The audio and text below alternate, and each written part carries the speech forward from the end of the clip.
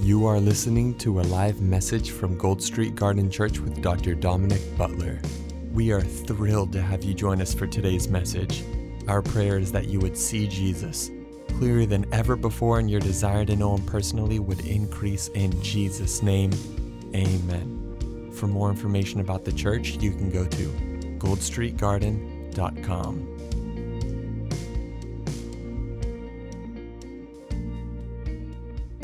Tonight is going to be a little more sobering, but it's much needed. You know what I'm saying? I'm thankful when the Lord spanks me a little bit. You know what I'm saying? Whom the Lord loves, he corrects. And I really believe we need massive realignment with what's most important right now. When I read the Bible and I see the church as a whole, I'm grieved a lot. I'm just being real. Is anybody else that way?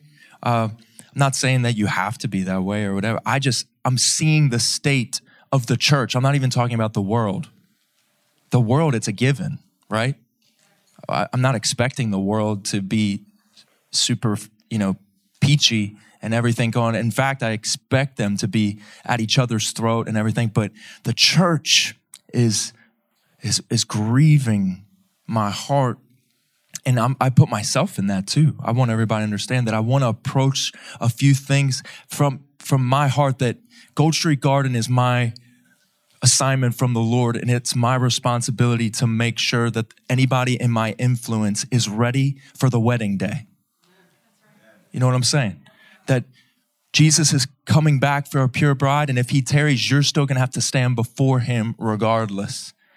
And I have a responsibility to do, and it's not just to get everybody all hyped up.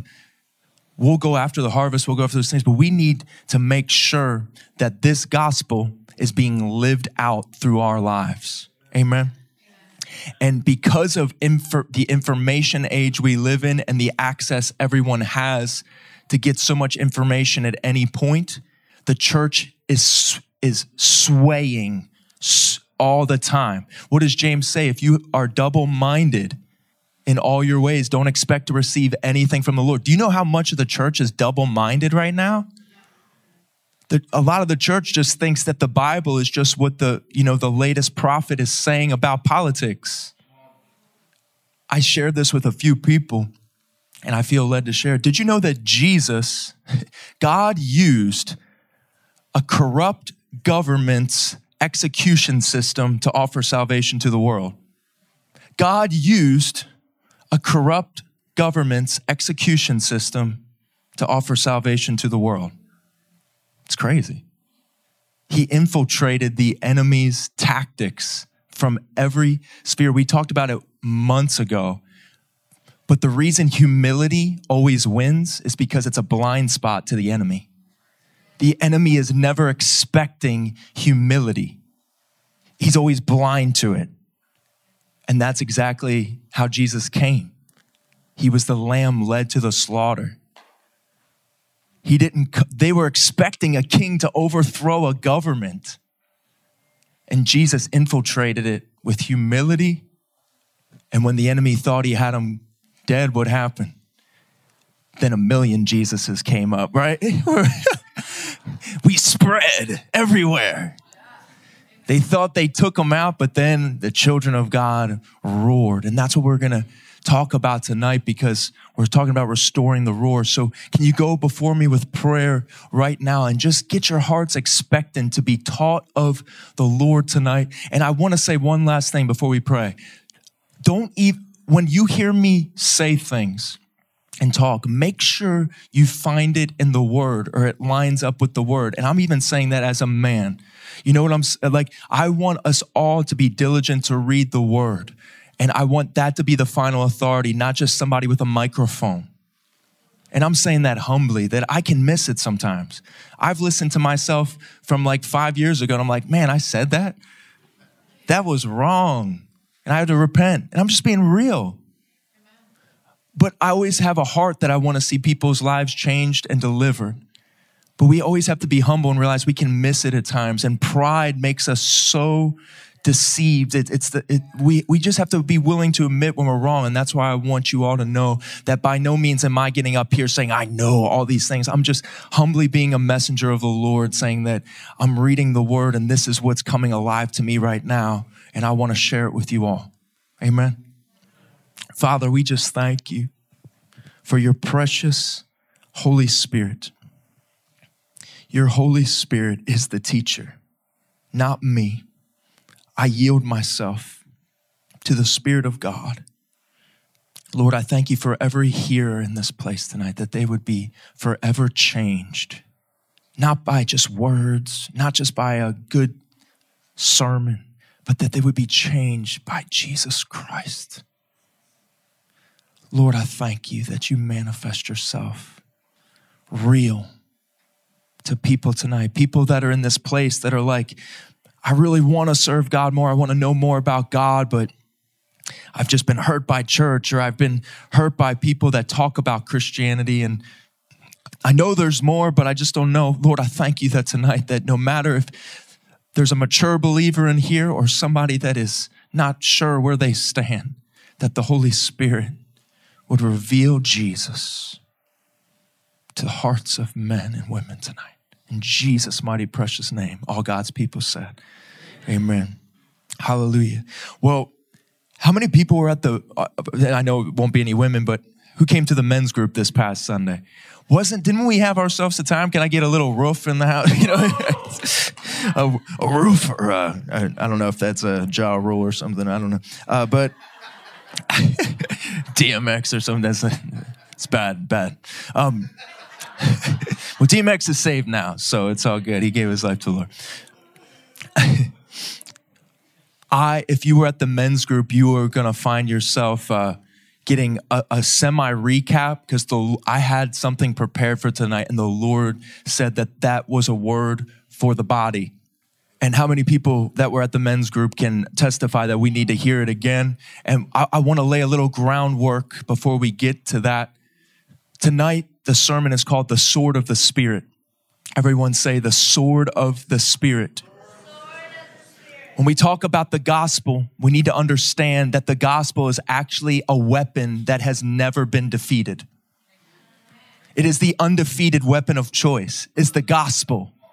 The gospel is so powerful.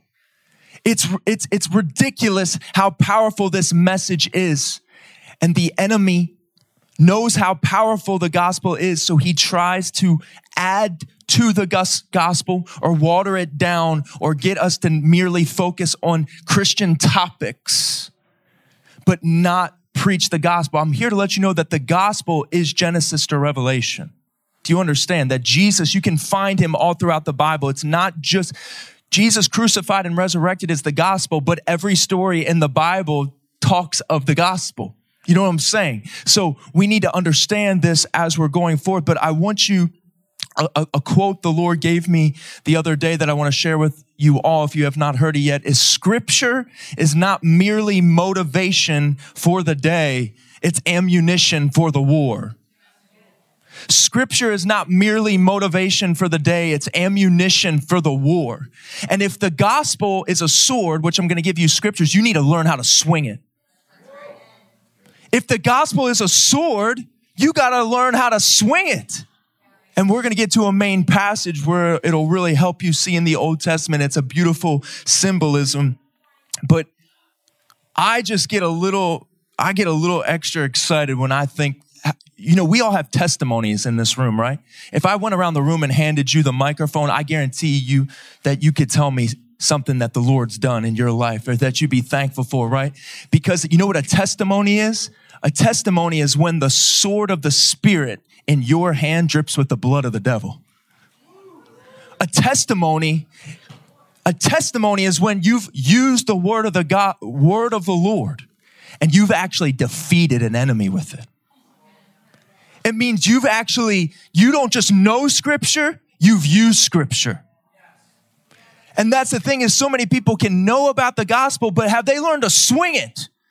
Not at people, which a lot of Christians are doing right now in the political environment. And the enemy How many people watch football or know about football or sports in general? You know, one of the things you'll know about sports is you'll hear this terminology, home field advantage. Have you ever heard of that before? Even if home field advantage, you know what home field advantage is? It means that if the team that's playing at home, they're comfortable with their facility, they know how everything goes, but the biggest element is the noise of the fans. It's like an extra player, because when the opposite team is on the field, the fans will make a lot of noise to screw up their communication, right? The enemy gets home field advantage when you decide to war with flesh and blood instead of by the Spirit. The temptation of the enemy is to draw you into flesh and blood because he'll eat your lunch. But when you stay in the Spirit, he gets wrecked every time. And we have to understand how to use our weaponry. And maybe you don't hear about this a lot anymore. And that's why, and Joe, I really appreciate a few weeks ago when he taught on that there's a battle.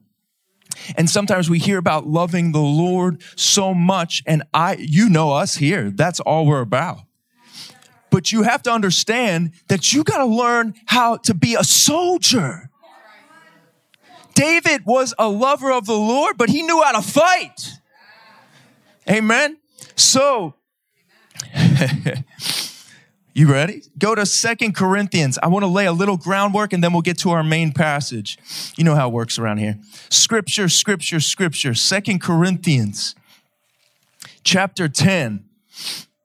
I'm going to start at verse 1. Now I, Paul, myself am pleading with you by the meekness and gentleness of Christ, who in presence am lowly among you, but being absent am bold towards you. I love that. This is what Paul is saying. When I'm a very meek person, but you know what? I got to say a few things right now via mail, and I'm going to get a little bold with y'all. I'm meek and humble, but you all been messing up. And I'm about to tell you how you've been messing up. I'm going to be a little bold. You know what he says after that? He says, but I beg you that when I'm present, I may not be bold with that confidence by which I intend to be bold against some who think of us as if we walked according to the flesh. What Paul is saying, I'm about to give you a warning. And when I get there, there's some people I know I'm still going to have to be bold too, but I pray that you hear my rebuke so I don't have to come and bring major correction. This is Paul speaking. And he says, for though we walk in the flesh, we all walk in the flesh here. We all have a body. We're living in this realm, but this world is not our home. We walk in the flesh. We do not war according to the flesh. For though we walk in the flesh, we do not war according to the flesh. For the weapons, what? You got to stop here. Weapons? I thought this is all peace, brother. I thought this is all just love and warm feel. Weapons. Weapons. Paul's talking about a war weapon. What's going on? The weapons of our warfare are not carnal, but mighty in God for pulling down strongholds. Casting down arguments and every high thing that exalts itself against the knowledge of God, bringing every thought into captivity to the obedience of Christ. Do you know what flesh and blood, if you want to just boil it all down to flesh and blood, warring with flesh and blood is warring with man's wisdom. Just break it all down to one thing, man's wisdom. You know how I can even prove that biblically? Joe was alluding to it even when he was talking about Peter. When in Matthew 16:23, when Jesus rebukes Peter, Peter uses man's wisdom and says, Jesus, you don't have to go to the cross. Jesus says to him what? Get behind me, Satan, for you are mindful of the things of man. Man. Not the things of God. Did you know that man's wisdom is Satan's doctrine? Man's wisdom is Satan's rhetoric. Man's wisdom is the gospel of hell. Man's wisdom is where people think that they can war with just knowing man's wisdom. You will get fried every time. This past year, we could go around the room. When you get into a political argument, Without the gospel, it's a fruitless fight. The enemy wants to pull you into a fight without your sword. Do you see that? That's what flesh and blood, the devil wants to lure you in to a fight that you don't bring the sword. And you can't bring a sword with man's wisdom. You can only bring the gospel when you're seeing things by the Spirit. Because it's a spiritual war. It's not a war with flesh and blood. And if we don't get this as a church, we're not going to see the power of God move in the way that we want to be used. Who wants to be used by God? To see the power? Well, you got to drop the man wisdom. You got to stop thinking this way. It's going to take the gospel going forth. We got to start preaching more of what Jesus has told us to, not just reacting to the things that are going on in the world. The world, it's going to get a lot worse, and you're going to know when to stand up, know when to say something. But if you're going to stand up, make sure you stand up for Jesus, not what makes you comfortable. We have to make sure the gospel is what we are going after with everything. A temptation is a trap from the enemy to pull you out of an eternal perspective into a temporal perspective. Hence, when you hear the word temptation, what is the prefix? Temp, temporary, temporal. When the enemy tempts you, he's trying to pull you out of eternal perspective. Do you know why he wants to pull you out of eternal perspective? Because in eternity, he loses. In the temporary, he can convince you he wins. The eternal perspective is he loses. So temptation is trying to pull you out of eternity into temporary. Amen? So we got to catch that. So a couple of things about the sword, if you're taking notes. Ephesians 6:17 says this, with the armor of God. I highly encourage everybody to read about the armor of God. Does everybody know that it says to put on the armor of God daily? Now, what that means is, I've heard it in different perspectives, but you just have to understand that you have to be knowledgeable of what you're supposed to be wearing if you're in a battle, right? You need to know the breastplate of righteousness, the shield of faith, the gospel that shod your feet with peace. You need to know that in Ephesians 6, it says this. It'll say this in 6:17. And take the helmet of salvation and the sword of the Spirit. Everyone say sword of the Spirit. Which is the word of God. So do you see right here, what is the sword? It is the word of God. And you know what? In Revelation, 3 times it says that Jesus is coming back with what? A sword in his mouth. Do you want the references if you're taking notes? Revelation 19:15, Revelation 2:16, and Revelation 1:16. Jesus is coming back with a sword in his mouth. So what does that show us symbolically? That if we want to win a war, we have to do it with our mouth. Do you see that? That how do you learn to swing the sword? With your mouth. With the preaching and the proclamation of the gospel going forth, the word of the Lord. Amen. Hebrews 4:12, we know well, for the word of God is what? Living and powerful. It is sharper than any two-edged sword, piercing even to the division of soul and spirit.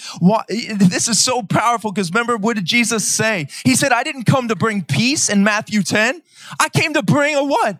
Sword. Now, what is he's not talking about just dividing people amongst people. He's talking about dividing spiritual darkness from spiritual light. This is what the gospel does. When you start preaching the gospel, it exposes the darkness. We just think that exposing darkness is just kind of finding something out or figuring something out. No, the gospel exposes the darkness that is in people's hearts and they begin to repent. Sometimes we think that police and things need to find out what's going on. Guess what? The gospel goes goes forward, even the most darkest people will have to get on their knees and they'll start saying, oh, I did this, because the Holy Spirit will fall on people when the gospel goes forth. But the church is relying on the government to try to get justice. We need to go forward right now like never before. We need to go forward with the gospel. I know that sometimes we might be, I just don't get it, because we feel like we got to do something else. And I'm here to say that you need to stand up for godly principles. I hope everybody understands that. We stand up for godly principles. We exercise the rights that we have, and we move forward with those things. But our number one priority is exposing darkness and revealing the kingdom of the Son of his love through the gospel. Amen. Following. So piercing even to the division of soul and spirit. What does the word of God do? It divides man's wisdom from God's power. Man's wisdom from God's power. And then as you keep reading, it says, and the joints and the marrow is a discerner of the thoughts and intents of the heart. This is why everybody in this room say this out loud. I will read my Bible every day. Why? Because why would you live a day unarmed? Why would you live a day unarmed? It's the sword of the Spirit. I heard a minister saying, it stuck with me. Does anybody here in this room remember what they ate for lunch last Wednesday? No. But guess what? It brought nourishment to your body, didn't it? You might not remember what you read last week in the Bible, but it brought nourishment to your spirit. Every time you read the word, whether you comprehend it or not, your spirit is getting more alive, more awakened to who you are. Amen. So, Jesus came with a sword. I think it's so awesome. I want to see where we're at. I want to read when we also heard about warfare. 1 Timothy, you don't have to turn there. I'm going to read these out real quickly. If you're taking notes, just write them down. Warfare. 1 Timothy 1:18 through 19. This is Paul telling Timothy, his son in the faith. This charge I commit to you, son Timothy, according to the prophecies previously made concerning you. How many people have had words spoken over their lives in the room? If you've actually been coming here for a while and you've come to the altar, I know a word's been spoken over you. A word has come forward, but not only the prophecies that have been spoken over to you in the now. Did you know that God has spoken a book full of prophecies over you? You know why I tell people to write things down? Because God thought it was pretty important. Just throwing it out there. He says, according to the prophecies previously made concerning you, that by them you may wage the good warfare. Do you hear this? How do you war? The word of God that's been spoken over you, that every time the enemy comes at you and says, oh, you're not going to make it, you're not good enough, you're like, I will live and declare the works of the Lord. Thus, you know what I'm saying? I shall live and not die. You know, you start preaching to yourself. You use that sword and you start swinging it when everybody else is saying, oh, everything's going to hell in a handbag. You say, no, I have yet to see the goodness of the Lord in the land of the living. You start swinging it. You start swinging it. You don't allow the enemy to come in and get in your thought life. So many people are like, I just don't feel the Lord right now. What do you mean? Swing the sword. Swing the sword. The enemy's trying to get you to play on his field. You got to open your mouth. You got to open the book. You got to start speaking it. And when people do speak a word over you, that is an elder or somebody that is a respectable man or woman of God, you write that down. And then when something comes to you one day, you remember, no, it was spoken over my life that I'm supposed to go to the nations. I'm not good. This is not my end. And you start warring over the call that's on your life. Is this helping anybody tonight? You got to learn to be a soldier. You got to learn. And then we got 1 Timothy 6:12. Fight the good fight of faith. Do you know why it's a good fight? Because we win. It's a good fight because we win. But you got to fight. You can't just sit around and just, sit on a cloud and play the harp and just sing how great is our God. You got to fight. You got to have the sword ready to go, because the enemy is after your family. The enemy is after your neighbors. The enemy is after your community. He's after things, and everything can be okay with you, but you are given a sword to advance the kingdom of God. Take territory. The enemy thinks he's got territory right now. The church has to wake up. The earth is the Lord's and the fullness thereof. And the church needs to realize we're a son and daughter of the Most High. We need to start claiming territory back. Swing the sword. Amen. Fight the good fight of faith. Lay hold on eternal life, which is also called have confessed the good confession in the presence of many witnesses. So what is it saying again? How do you fight the good fight of faith? Confession. Speaking the word. What is the good confession? When you gave your life to the Lord. The same way you got saved, this is the same way you battle. You believed in your heart and confessed with your mouth. What do you have to do every day? Believe the word you read and confess it with your mouth. Speak it over and over. Speak it over your family, parents. You know the best prayers to pray are the word of God. It doesn't return void. Isaiah 55, it tells us that the word of God does not return void. So why would you want to just make up some little prayer? I'm not saying you pray as you're inspired and you pray from your heart, but get scripture in your prayers. You know what I love about prayer? One side note is that when Jesus taught the disciples how to pray, what is the first thing he said? Our Father. Do you know why? He's showcasing that prayer is 100% relational. When he said, when you pray like this, our Father, he's showing that the same relationship he has with the Father, he's inviting us into, but he's also showing that when you pray, it's all about you discovering you're a child of God. It's a conversation with your Father. That's what prayer is. Isn't that amazing? The very first time he's asked how to pray, the King of Kings teaches us, this is how you pray. Our Father. It's you discovering your relationship with God. That's why it's good for you not to do the majority of the talking in prayer, right? You should listen. If you talk more than you listen in prayer, you've gravely mistaken the purpose of prayer. You listen. You get before him and you hear what he's saying. Amen. Let's go to the main text and then this will go to 1 Samuel chapter 21.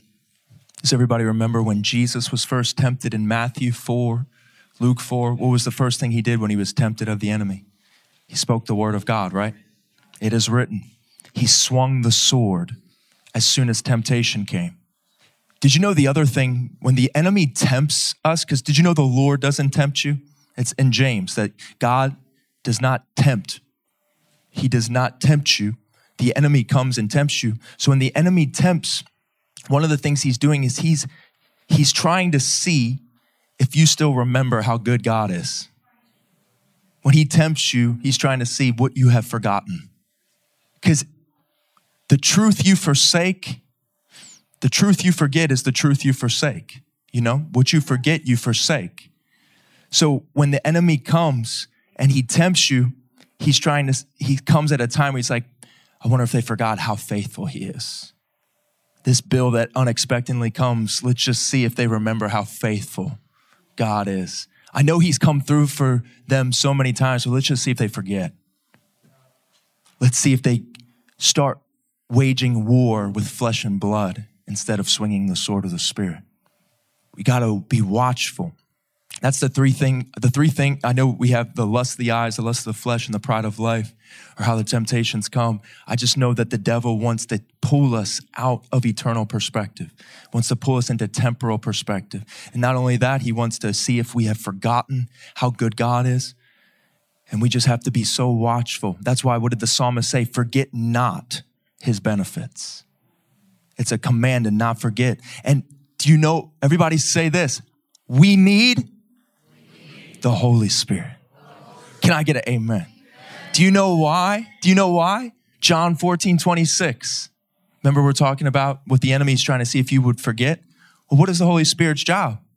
The Holy Spirit in John 14:26. But the helper, the Holy Spirit whom the Father will send in my name, he will teach you all things and bring to your remembrance all things I've said to you. So when temptation comes, the Holy Spirit will remind you how to swing the sword.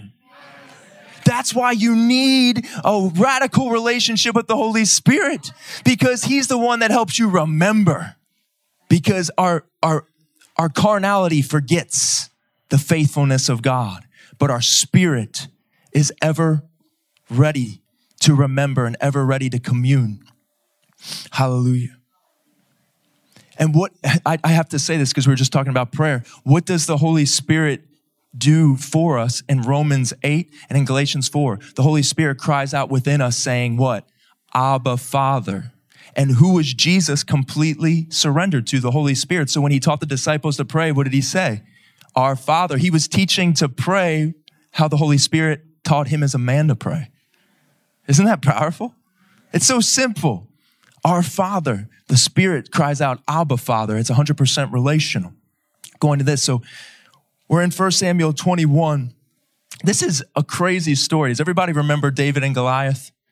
I mean, you don't even have to be a born-again believer to know the story of David and Goliath. Is that true? It is just one of those cinematic narratives. It's one of those cinematic stories that it's just everybody knows the story of David and Goliath. It's that profound. And a few chapters before where we're at, David and Goliath takes place. And David was anointed a king as a young boy, but it didn't manifest right away. He kept taking care of the sheep, his father's sheep. He kept just being a good, diligent son of his father and was doing everything he needed to do. Amen. Is it important that we're faithful to the tasks that are before us? Sometimes people get so focused on the future that they forget to be a good steward of the now. Amen. You have to be focused on what's before you as well and ask the Lord for wisdom on how to steward it to the best of your ability. So David is intimate with God out in the fields, just serving and taking care of the sheep, becoming to know. And one day his father tells David to go bring his brothers some sandwiches, some food while they're out on the field battling. He goes to tell them, he just tells them to take some grilled cheeses out to his brothers on the battlefield. Now, when David goes to do this, he was anointed a king as a young boy. He's been just taking care of the sheep, worshiping the Lord, going before God. And then he gets to the battlefield and he sees the whole nation of Israel is a bunch of cowards. Have you ever looked at the church and we're like, wow, it seems like we're a bunch of cowards all of a sudden. Like you're just looking, why is everybody so defeated? And David's like wondering what's going on. And then this giant of a man, Goliath, 9 feet tall, a trained assassin, a militant trained assassin, is screaming at the top of his lungs, just send your best. We'll go mano a mano, and whoever wins will take all the territory. And since nobody would challenge him, all the Israelites were so scared they wouldn't challenge him, that Goliath is just threatening the nation every day. Did you know that this is how the enemy works? All he is all talk. Nobody's challenging him. He's just running the lot. He's just saying, this is going to happen. This is going to happen. But this is what all these Israelites, they're all scared. And David, he wasn't even there to fight. He was just bringing sandwiches. But he has been so intimate with the Lord that he knows when there's a spiritual war. All the Israelites were intimidated by what was going on in the natural, that they never saw the spiritual side of it. But since David was intimate with the Lord, he shows up, and what everybody else hears as an intimidating threat, David says, who's talking about God that way? He's a little boy. I just want you all to know, he's still a teenager, and he sees a 9-foot giant, a militant giant, and he hears a bunch of blasphemy, and he knows it's a spiritual war. And he says, why isn't anybody taking him out? And everybody's like, what are you, they just think he's just a rebellious little teenager. Like, get back. What are you talking? But David, he keeps pushing. He's like, I don't get this. I don't get this. Is anybody else with me? That why is the enemy taking territory in my town, you see all of a sudden this little boy is teaching a nation that we need to honor God, and we're not going to let the devil take our land. Not going to do it. So David, he gets Finally, they let him go. And you know why they let him go? There's a statement that's made that Saul and the people said, I haven't heard anybody speak like this before, because people don't know what spiritual talk is till it happens. So somebody starts speaking the gospel, all of a sudden you get favor and they put you on the front lines and you're like, you don't look like you can get it done, but guess what? The unseen realm is more real than the seen realm. And we've all heard it that when David, he picks up 5 stones, but then he only took one to take the giant out. And I love the illustration that when he went to pull the slingshot back, that God just flicked it for him and put the little extra power on it, and it just took Goliath out. But that's not where the story ends, because Goliath had a sword. What are we talking about tonight? The sword of the Spirit. And you know what David did? He didn't just take the enemy out. He didn't just hit him with the stone and he hit the deck. He went over, grabbed the sucker's sword, and then he cut his head off. Everybody's like, what has this kid been doing out there with the sheep? It's like Chuck Norris rolled up in here. Like, what is Rambo just showed up? You know, it's like, what is going on? This little boy, he knew to take the sword. But you know what's so powerful about this is the gospel is seen everywhere. Remember when Adam gave in to the enemy in the garden, the serpent? Guess what? He surrendered all the authority to the devil, right? But guess what? David, in this story, he takes the sword of the enemy, he takes the authority back, and then he cuts the head off. Amen. Do you see the gospel right there? So I wanted to give that real quick, and we'll read this passage, and I want you to see that sword was so powerful, right? It was a sword that meant something to him. Does anybody have some scriptures in the room that mean something to you? That you just hear, some people in this room, there might be a passage, a scripture that every time you read it, you cry. It might be a passage that every time you read it, you see a family member that got healed. Every time you read it, you remember how God came through for you at a moment where it was crazy. Every time that sword that he killed Goliath with, you have to realize that sword probably was special to him, right? It was like a trophy. God's word, the sword of the Spirit. So in 1 Samuel 21, Saul, who was the current king when David was there, Saul wanted to kill David because David's fame was growing. You know, Saul was the king at the time, and he was too scared to fight. But this little teenager showed him up. And that's what I want us to know as the church. You better step out on what God's called you to do, or somebody younger or somebody that seems way less qualified than you, God's going to just push them in front of you saying, you took too long. I know, and some of us are like, that's harsh. You know, God, you have to realize we only live for a little bit. We gotta get with it.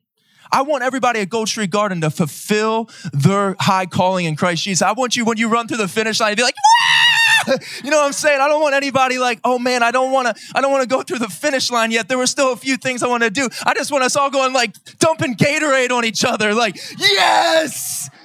Whoa! You know what I'm saying? Like, well done, my good and faithful servant. Like, we're excited, giving each other high fives, chest bumps, you know, just the guys. But, you know, so we're talking about football earlier. That's why it happened. So, but when we have this, we just have to know that Saul is wanting to kill David. He's on the run.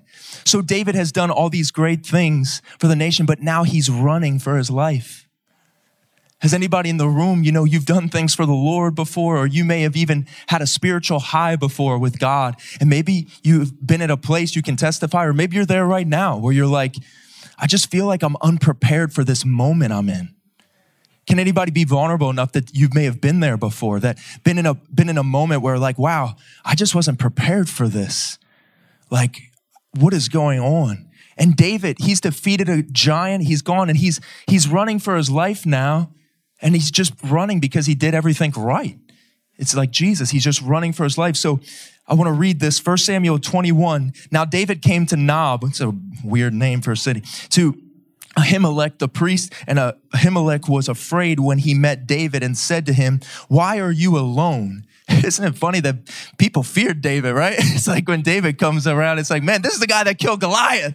Same thing, the enemy. This is what happens when you show up, when you learn how to swing the sword. Remember the devil talked in the book of Acts, spoke up to the magistrate and said, Paul I know, Jesus I know, but who are you? The devil knows who swings the sword. Come on. The devil knows who can swing the sword. So Ahimelech was afraid when he met David. He said to him, why are you alone and no one is with you? So David said to Ahimelech the priest, the king has ordered me on some business and said to me, do not let anyone know anything about the business on which I send you or what I have commanded you. And I have directed my young men to such and such a place. Now, therefore, what have you on hand? Give me 5 loaves of bread in my hand or whatever can be found. And the priest answered David and said, there is no common bread on hand, but there is holy bread. Everyone say holy bread. If the young men have at least kept themselves from women, then David answered the priest and said to him, truly women have been kept from us about 3 days since I came out, and the vessels of the young men are holy, and the bread is in effect common, even though it was consecrated in the vessel this day. How many of us know that in order to fight, you need strength? And what is the word of God as well? It's the bread of God. And that here you see David's on the run, and the priest, as a symbolic nature of Jesus, is feeding him holy bread on his journey. You need strength to fight. But then in verse 6, it says, so the priest gave him holy bread, for there was no bread, but there was showbread, which had been taken from before the Lord in order to put hot bread in its place on the day when it was taken. Now a certain man of the servants of Saul was there that day, detained before the Lord, and his name was Doeg, an Edomite, the chief of the herdsmen who belonged to Saul. And David said to Ahimelech, is there not here on hand a spear or sword? So David doesn't have any weaponry. No weapons, and he's on the run. For I have brought neither my sword nor my weapons with me because the king's business required haste. Now check this out. He's asking the priest for a sword or a spear. And then we find verse 9. So the priest said, the sword of Goliath, the Philistine whom you killed in the valley of Elah, there it is wrapped in the cloth behind the ephod. If you will take that, take it, for there is no other except that here. And David said, there is none like it. Give it to me. Check this out. Are you with me right here? That David, he was running for his life. He's in this horrible place. We're talking about the sword of the Spirit. When he asked the priest, is there any weaponry here? Guess what? The Lord would have it inspired that we would read it today. That when David had no weapon, that in the house of God, hidden behind the ephod. You know what an ephod is? An ephod is a breast article. It's a breastplate that the priest would wear to minister to the Lord. The victory sword was behind the ministering of the Lord. That when he ministered to the Lord, that's where the weapon was. The weapon of victory is always behind worship. It's always hidden in worship. And when he grabbed that sword, what do you think went through his mind, his heart when he grabbed that sword? He's running for his life, but as soon as he picks that sword up, he remembers, I took a giant out with this sword. I'm here to remind you tonight that you need to fall in love with the word of God again. Because some of you haven't read some of those scriptures in a while. And you read those passages and you read that passage and all of a sudden you're like, I remember when I got that breakthrough in the hospital with by his stripes I am healed. I remember when I swung that sword. I remember that victory. I remember when I was going to be kicked out of my home and I started believing that my Lord, that there is no lack in my home. I started believing the promises of God and he came through. You know, you start swinging those sword of the Spirit. And this is what happened, that we have this story because the sword of the Spirit is so important and you got to know how to use it. You got to know how to speak it out over your family, over your lives. And the enemy is trying to take territory. He's trying to manipulate right now. He's trying to get people involved in arguments that there is no way out. But the gospel is where the power of God lies. Amen. I just want to say a quick prayer, and then we'll be dismissed, and you guys can go swing your swords on society. So, Lord, we just thank you for tonight, God. We thank you for the word that was spoken, God.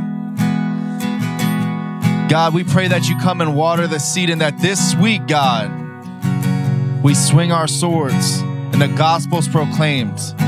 Lord, we thank you. Bless our pastor. Bless his family. Bless everyone's family here in the congregation. In Jesus' name, we thank you. Hallelujah.